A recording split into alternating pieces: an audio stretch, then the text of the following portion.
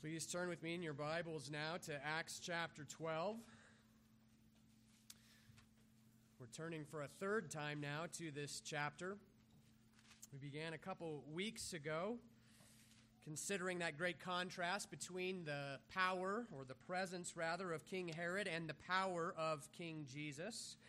And then last week we considered this text from the angle of the prayers that were made on Peter's behalf and the way that God heard and answered those prayers. And now we're going to return and consider this chapter as a whole.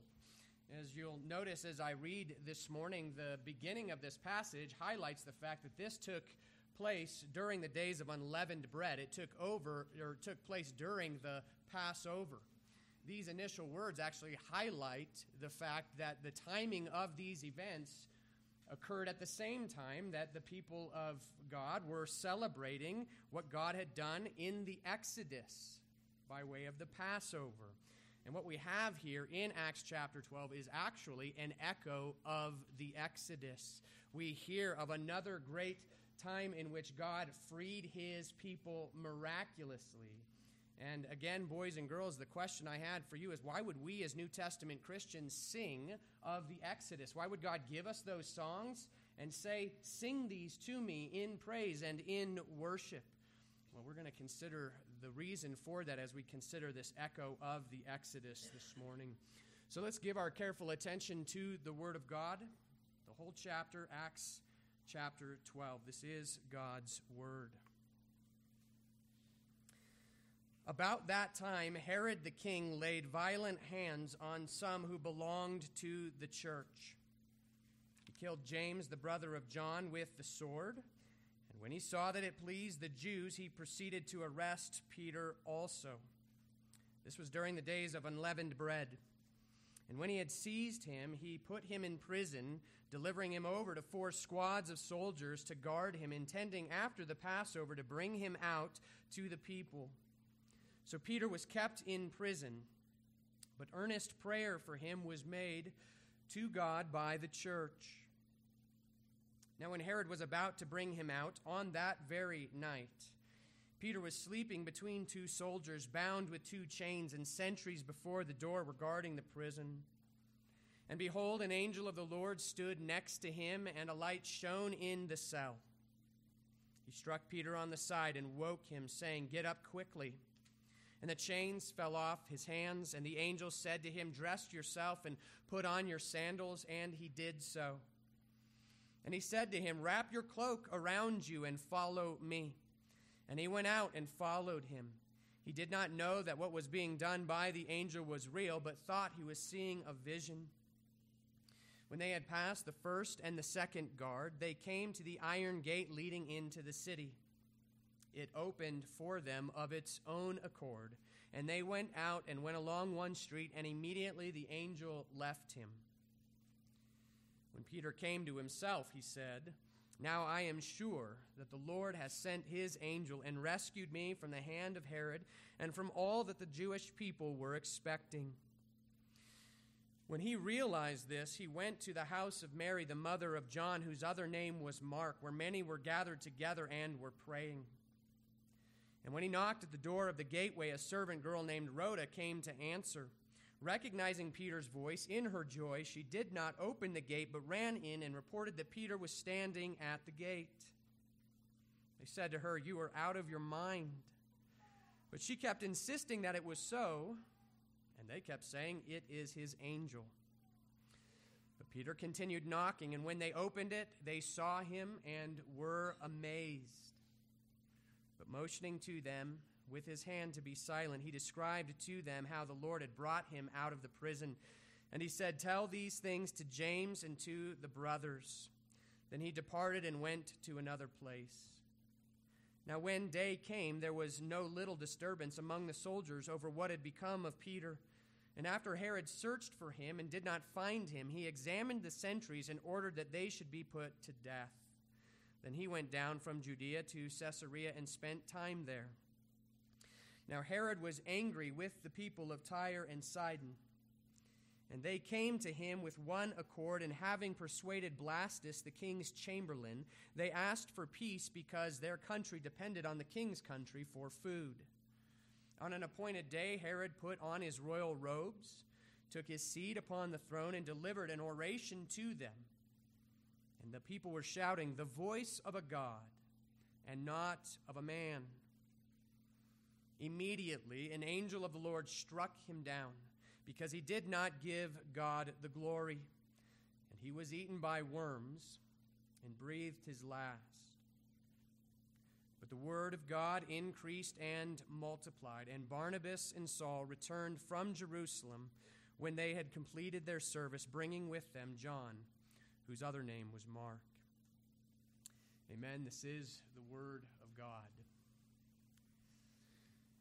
In some ways, the entire Bible is a book about an exodus. The gospel itself can be described as good news in the forms of an exodus. Because in the gospel, we see how God entered into this broken world to lead his own people out of it and into a promised land. The book of Exodus describes the way in which God delivered his own people out of their slavery in Egypt. Israel was found there in a helpless state, and so they cried out to God, and he heard them.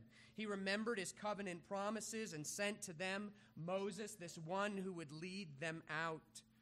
And so Moses performed many miracles to demonstrate God's power, and through these Israel went forth from Egypt. Well, ever since that time, the Exodus has served as a powerful picture of the salvation that would later come through Jesus Christ. The Exodus was intended to portray this great deliverance for all of God's people. Jesus was foreshadowed by Moses. Just as Moses was sent into Egypt to lead Israel out, so too was Jesus sent into this world to redeem all of his own. Just like Moses, he came performing signs and wonders. And just like Moses, Jesus interceded for a sinful people. Moses offered up his own life, but Jesus was the one who actually laid down his life to redeem his people from their sins. Well, as we consider again Acts chapter 12, we see that God did not stop being the God of the Exodus after the resurrection of Jesus.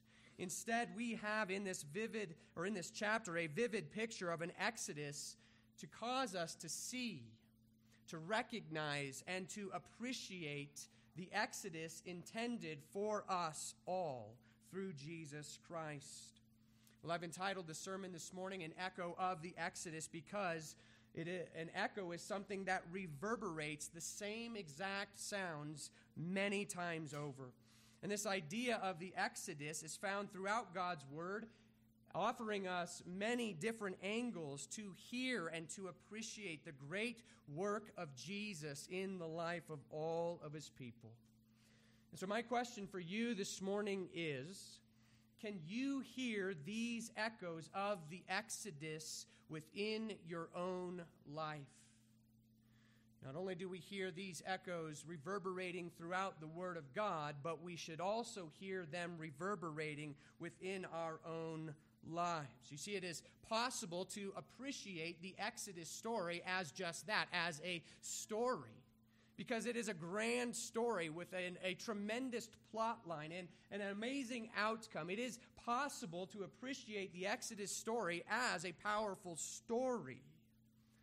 But it is intended to get us to long for the Exodus provided for us in Jesus Christ. It is intended that we look past the Exodus story itself to that greater deliverance given to us in Jesus Christ, to experience it personally, savingly.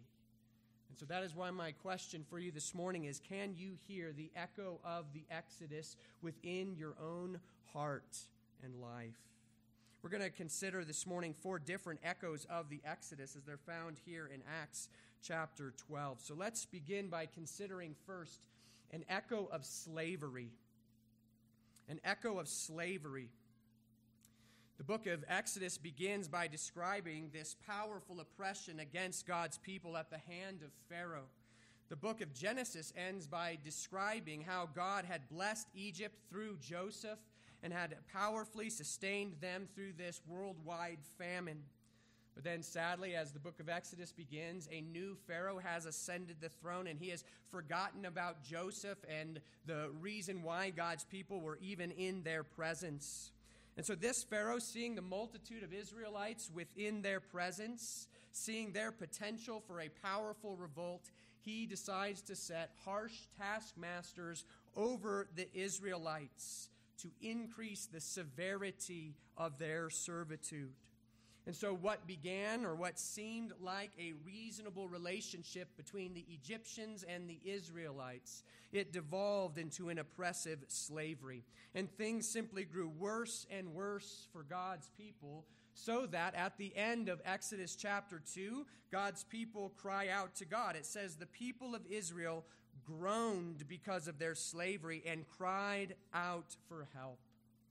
The people of Israel groaned because of their slavery. They groaned because in Egypt they were in a miserable estate of slavery. They were under the control of a wicked and a ruthless man in Pharaoh. Pharaoh was so wicked that he ordered that all of the Hebrew boys be murdered at birth so that Israel would not grow too strong. And Israel groaned because of the harsh conditions of their slavery. The taskmasters appointed by Pharaoh were given the task of making sure that the slavery of the Israelites was harsh. The taskmasters then intentionally burdened them with heavy burdens. They made their lives bitter with hard labor, and that is why the people of God groaned because of their slavery. Well, here in Acts chapter 12, we have an echo of that same slavery. In our text, there is another wicked ruler. Instead of Pharaoh, we now read of Herod. And here in our text, we see that both Pharaoh and Herod hope to use death as a powerful tool to promote their own authority. Pharaoh had all of the baby boys in Egypt executed, and Herod here puts James to death by the sword. In the book of Exodus, Pharaoh set those harsh taskmasters over Israel to keep them in their captivity. Well, here we have read and we've considered before how Herod was eager and intentional to keep Peter enslaved. He was bound by 2 chains to 2 guards. More guards were at the cell door and others guarding the prison. The city gate itself was locked to make escape impossible. And so as we begin this text, we hear here an echo of slavery. In ancient times, Israel was enslaved in Egypt, and then later we come to Peter being enslaved in Herod's prison. So what does that mean for you and me? What is the echo that we are intended to hear in this echo of slavery? Well, in John chapter 8, Jesus is talking with a group of Jews, and Jesus says to them, "If you abide in my word, you are truly my disciples, and you will know the truth, and the truth will set you free." The Jews responded to that word, saying, "We are the offspring of Abraham, and we have never been enslaved to anyone." And so Jesus responded to them, saying, "Truly, truly, I say to you, everyone who practices sin is a slave to sin." Now, there are 2 things that we need to notice and learn from what Jesus said to the Jews. The first is the comprehensive nature of mankind's enslavement to sin. Jesus said, everyone who practices sin is a slave to sin. Do you practice sin? Are you a sinner?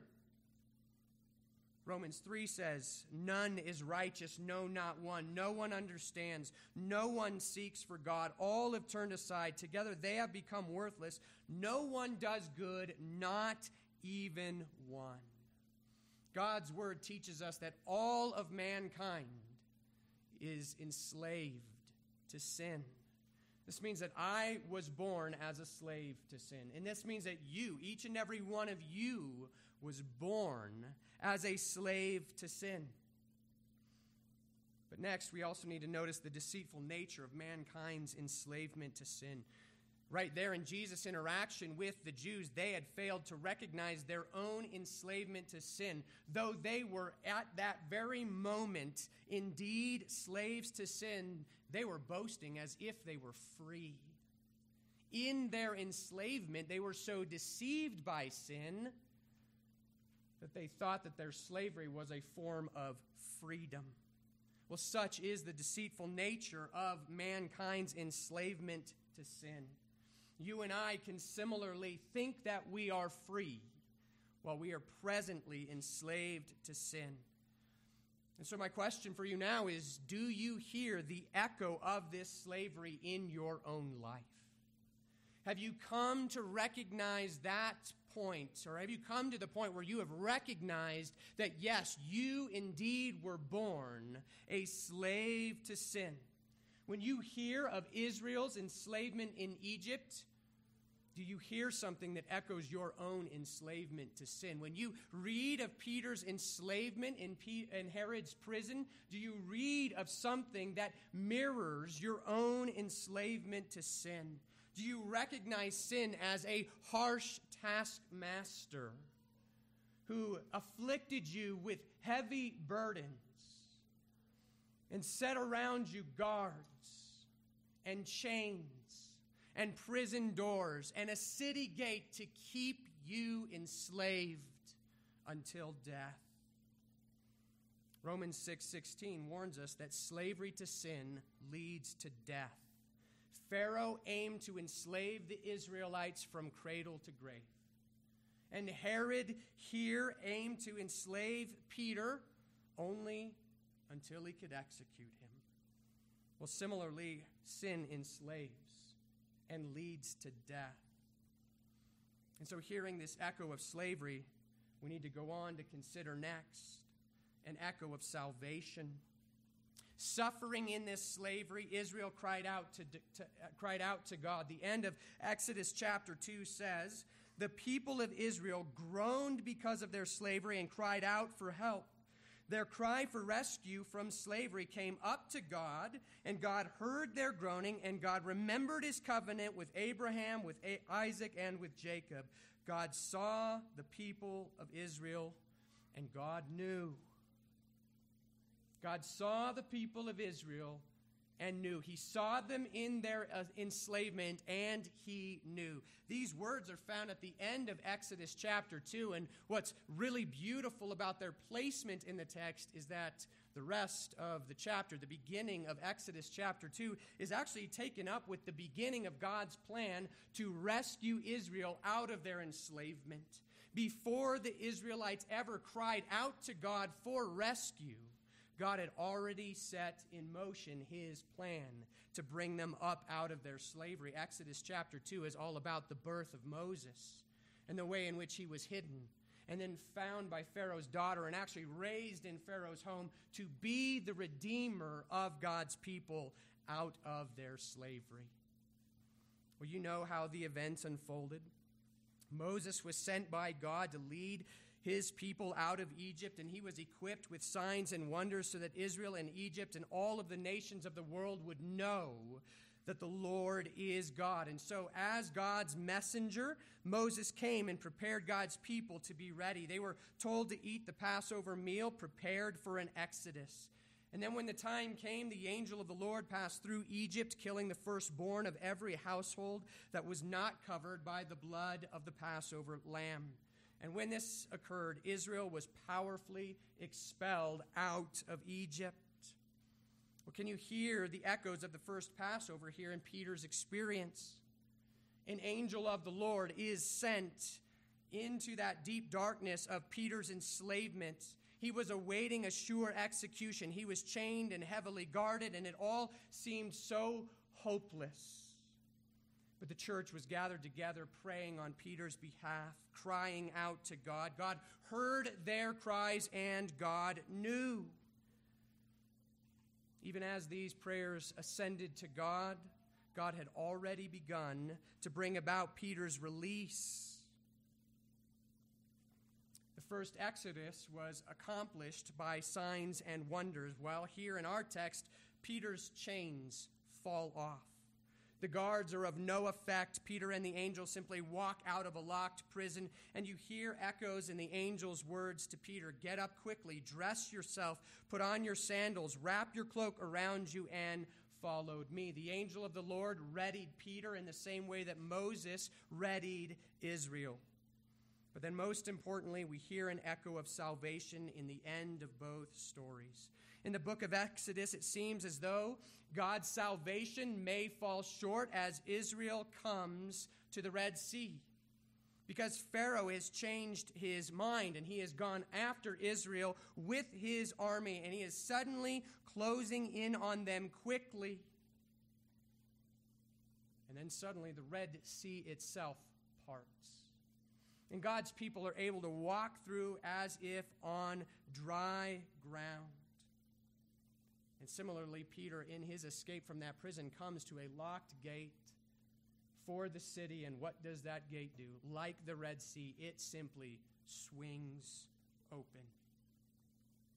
So do you hear the echo of this salvation in your own life? God put this pattern throughout his holy word so that you would see it, recognize it, appreciate it, and lay hold of it for yourself. In the first Exodus, thousands of lambs were killed so that the doorpost of believing households might be covered and passed over. Well, here in Peter's Exodus, the church is seeking his salvation, if you will, by praying to the Lamb of God who was just slain, the Lamb of God who takes away the sin of the world. Well, both Israel's salvation and Peter's salvation are intended to turn our attention to a greater salvation. So have you experienced this salvation in your own life? Have you come to the point where you recognize yourself as a slave to sin, as one who is destined to die and incur God's wrath? Do you know that your slavery to sin would otherwise lead to death? And do you hear in this text echoes of how God has provided for your salvation through the pure and spotless Lamb, the Lord Jesus Christ? Have you cried out to God out of your slavery? Have you looked here into God's word and seen the ways in which he will respond to his people on the basis of his promises? Have you cried out to him, weary of the wicked taskmaster of sin? Because God will hear your cries. He will save. In one of the next prison scenes that we'll come across here in the book of Acts, the jailer who enslaves Paul and Silas comes to realize he's actually the one enslaved to his own sin. And so he asks Paul and Silas, "Sirs, what must I do to be saved?" And the answer is simple and glorious. Believe upon the Lord Jesus Christ, and you will be saved. Do those words echo within your own heart and soul? Have you believed upon the Lord Jesus Christ unto salvation? Well, we need to go on now to consider another echo. So third, let's consider an echo of judgment. There is more reverberating throughout our text. In the original Exodus, the angel of the Lord passes through Egypt, bringing judgment upon every household that is not covered by that blood of the Passover lamb. But that judgment was just the beginning. Again, Pharaoh was so fed up with the Israelites that he told Israel and Moses to go, because his firstborn had just died, and there was similar suffering in all of the Egyptian households, so that Pharaoh told Israel to go. But that suffering did not change Pharaoh's heart. Instead, he went out after Israel with his army. And as you know, they came to the Red Sea. God parted the Red Sea, and the Israelites walked through on dry ground. Well, Pharaoh and his army went in after them. And you know what happened. God brought down the waters of the Red Sea and drowned Pharaoh and his army, bringing them down in judgment. You see, when God saves his own, it means judgment for all of God's enemies. Look at what he does here in Acts chapter 12. When Peter is finally free, Herod comes to investigate, and he sees that his sentries have not done their job to keep Peter in prison, and what happens? He has them executed. But it doesn't stop there. There's more judgment. The chapter ends by telling us of how Herod himself came to judgment. The people of Tyre and Sidon meet with Herod and hear his oration. They cry out to him, the voice of a God and not a man. And because Herod is like the pharaohs of old, the pharaohs believed they were divine. And now Herod succumbs to the same temptation, and he refuses to give glory to God. And so an angel of the Lord strikes him down dead. Just like Pharaoh and his whole army, here Herod and his men come down in judgment. So why do we need to hear the echoes of judgment? Well, I believe that this judgment is given to us for two takeaways. The first is a warning to any of us here who refuse this morning to find refuge in Jesus Christ. You see, the wages of sin is death, and it is appointed for man to die and then come to judgment. Pharaoh believed that he was a god and beyond anyone's judgment. For most of his life, he lived as if he were free, though he was enslaved to sin. He lived as if he would never face the judgment of God, but at the very moment appointed by God, Pharaoh was brought down in judgment. In a similar way, here Herod thought he could escape God's judgment. He thought that he was God-like and that he would never have to answer to God himself. But at the very moment appointed by God, Herod was struck down in judgment. And so here in the Word of God, we have a warning that God's judgment is fixed. It is set. We are not guaranteed another year, another month, another week, another day, another hour. And one of the greatest, most powerful temptations is to believe that you can find rescue in Christ later. Which is why God's word says, today, if you hear his voice, do not harden your heart. If you have not yet found refuge in Christ, remember the glorious promise of the gospel. If you believe upon the Lord Jesus Christ, you will be saved. Today we all have the same warning.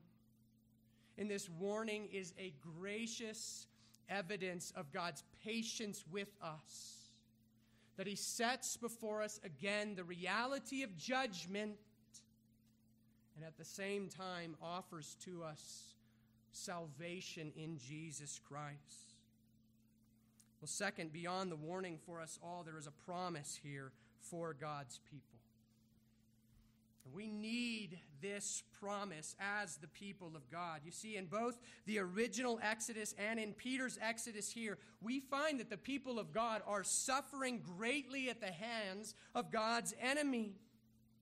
But then, as both texts clearly show, God never lost sight of his people. He heard their cries. God saw and God knew. So what did God know? When it says that he knew, what does God know when the people of God cry out and God turns his attention to them? Well, in 2 Peter 2, Peter is writing to a church suffering at the hands of God's enemies. And here he is writing, obviously, because of our text today, he is writing as one who has suffered the same. And so he reminds them that the Lord knows. What does the Lord know? Listen to Peter's word. 2 Peter 2, for if God did not spare angels when they sinned, but cast them into hell and committed them to chains of gloomy darkness to be kept until the judgment. If he did not spare the ancient world, but preserved Noah, a herald of righteousness, with 7 others when he brought a flood upon the world of the ungodly. If by turning the cities of Sodom and Gomorrah to ashes, he condemned them to extinction, making them an example of what is going to happen to the ungodly, And if he rescued Lot, righteous Lot, greatly distressed by the sensual conduct of the wicked, then the Lord knows how to rescue the godly from trials. Hear it again. Then the Lord knows how to rescue the godly from trials, and to keep the unrighteous under punishment until the day of judgment, and especially those who indulge in the lust of defiling passions and despise authorities. Brothers and sisters, do you hear the word of God this morning? The Lord knows. Remember that the Lord knows how to rescue you, his people, from every trial. Listen, we may be called upon to endure great suffering at the hands of a Pharaoh or a Herod. And when we do, we need to have echoing in our souls this judgment, so that we will be reminded that the Lord knows how to rescue the godly from trials. He did so with Israel in Egypt. He did so with Peter in prison, and he will do so for each and every one of his own until they are brought safely into his eternal home. In this echo of judgment, remember that the Lord knows how to rescue you from the ungodly. Well, that brings us then to our final echo this morning. So let's consider finally an echo of joy. After each Exodus, the people of God are filled with joy. After the original Exodus, Moses and the people of Israel sing a beautiful song to the Lord. Listen to some of the words that were coming up out of their souls in praise to God. I will sing to the Lord, for he has triumphed gloriously. The horse and his rider he has thrown into the sea. The Lord is my strength and my song, and he has become my salvation. This is my God, and I will praise him, my Father's God, and I will exalt him. Who is like you, O Lord, among the gods? Who is like you, majestic in holiness, awesome in glorious deeds, doing wonders? You stretched out your right hand, the earth swallowed them. You have led in your steadfast love the people whom you have redeemed, and you have guided them by your strength to your holy abode. You will bring in your people. You will plant them on your own mountain, the place, O Lord, which you have made for your abode, the sanctuary, O Lord, which your hands have established. The Lord will reign forever and ever. Obviously, the people of Israel were filled with great joy, and they responded by giving this kind of praise to God. We'll consider the same joy that filled the church's heart when Peter was brought out through his own exodus. When Rhoda comes to the door, someone's knocking at the door, she goes and she hears who is there, and she hears Peter's voice. She is so overjoyed that she doesn't even answer the door, but she runs outside to tell this, or runs inside to tell this praying church, listen, Peter's outside. And the church is gathered there praying for Peter, but this answer to their prayers is so unbelievable that they don't even believe it.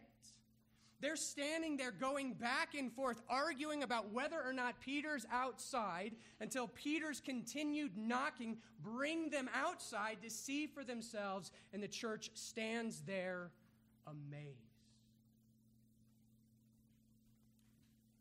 I wonder if they were using God's work in the Exodus of old to encourage their own hearts. Maybe God can bring Peter out. And then Peter motions with his hand, and he silences them, and he tells them, he recounts for them all that God has done. And what do? They hear echoes of the Exodus. They hear of his slavery, of his salvation, of judgment. And then they are filled with great joy.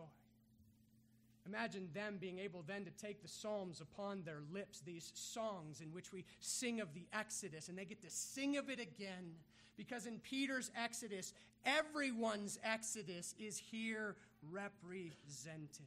And this is why we sing psalms and give praise to God for an Exodus that happened long ago, for many Exoduses that have happened throughout the Word of God and throughout the history of the church, and it happened each and every time a soul is saved.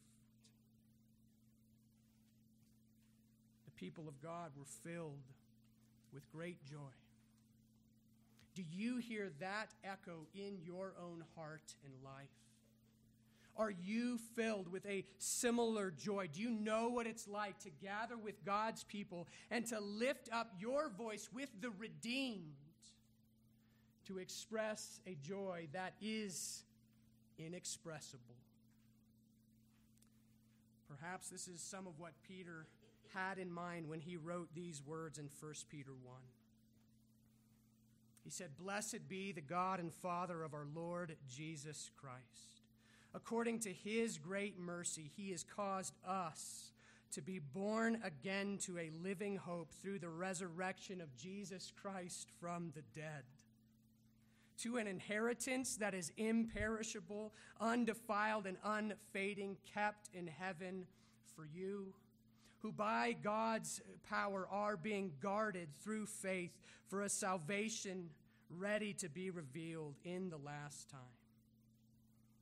In this you rejoice, though now for a little while, if necessary, you have been grieved by various trials, so that the tested genuineness of your faith, more precious than gold that perishes though it is tested by fire, may be found to result in praise and glory and honor at the revelation of Jesus Christ. Though you have not seen him, you love him. And though you do not now see him, you believe in him and rejoice with joy that is inexpressible and filled with glory, obtaining the outcome of your faith, the salvation of your souls. This is why we are here to worship. May God rekindle our hearts this morning with that joy inexpressible and filled with glory as we remember here echoes of our Exodus. Because we were all once slaves to sin. Paul writes in Romans 6, "But now you have been set free from sin and have become slaves of God. In Christ we have salvation. The wages of sin is death, but the free gift of God is eternal life in Christ Jesus. In Christ we have been delivered from judgment. For our sake he made him to be sin who knew no sin, that in him we might become the righteousness of God. And now in Jesus we have this joy inexpressible." And so we can look forward to what our present joy longs for and borrows from. Listen to the words of Jude 24. "Here is our joy, both now and then. Now to him who is able to keep you from stumbling and to present you blameless before the presence of his glory with great joy. To the only God, our Savior, through Jesus Christ our Lord, be glory, majesty, dominion, and authority before all time and now and forever. Amen." Let us pray together.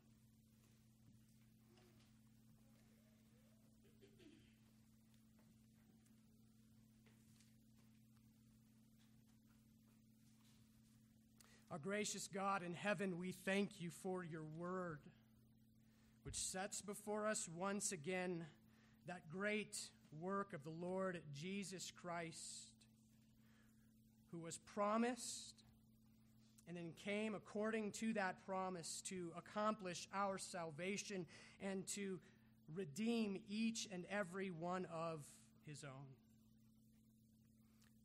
Lord, we recognize that we each were enslaved to sin, and we thank you that in the Lord Jesus Christ, we who were once slaves to sin have now become slaves to God. We thank you for so great a salvation.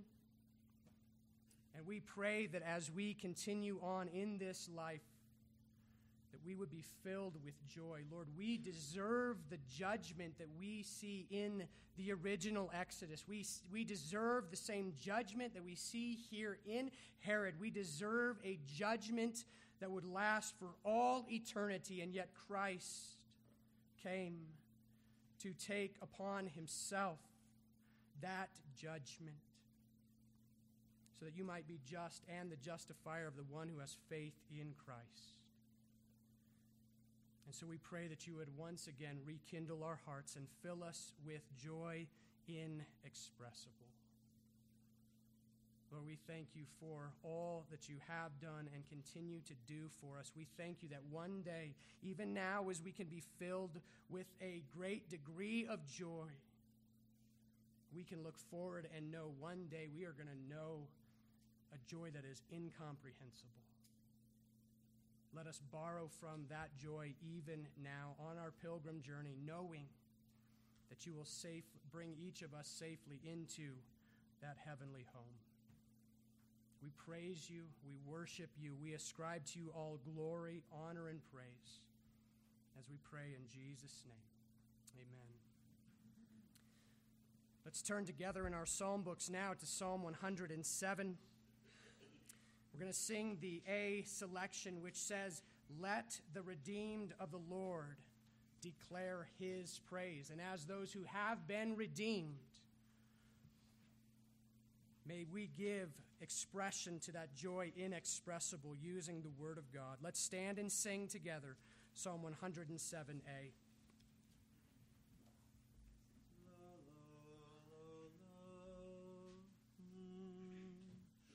Oh, thank the Lord, for he is good. His love endures eternally. So let the Lord redeem, declare the ones he from their foes set free. He gathered them and brought them forth from east and west and south and north. They wandered through the wilderness, no city found in which to dwell. Their hunger and their thirst increased, their souls within grew faint as well. So to the Lord they cried hard pressed, he rescued them from their distress. Then to a city forth they went, he led them on a pathway straight. So let them to the Lord give thanks for all his love and wonders great. The thirsty soul he satisfies with good, the hungry he supplies. People of God,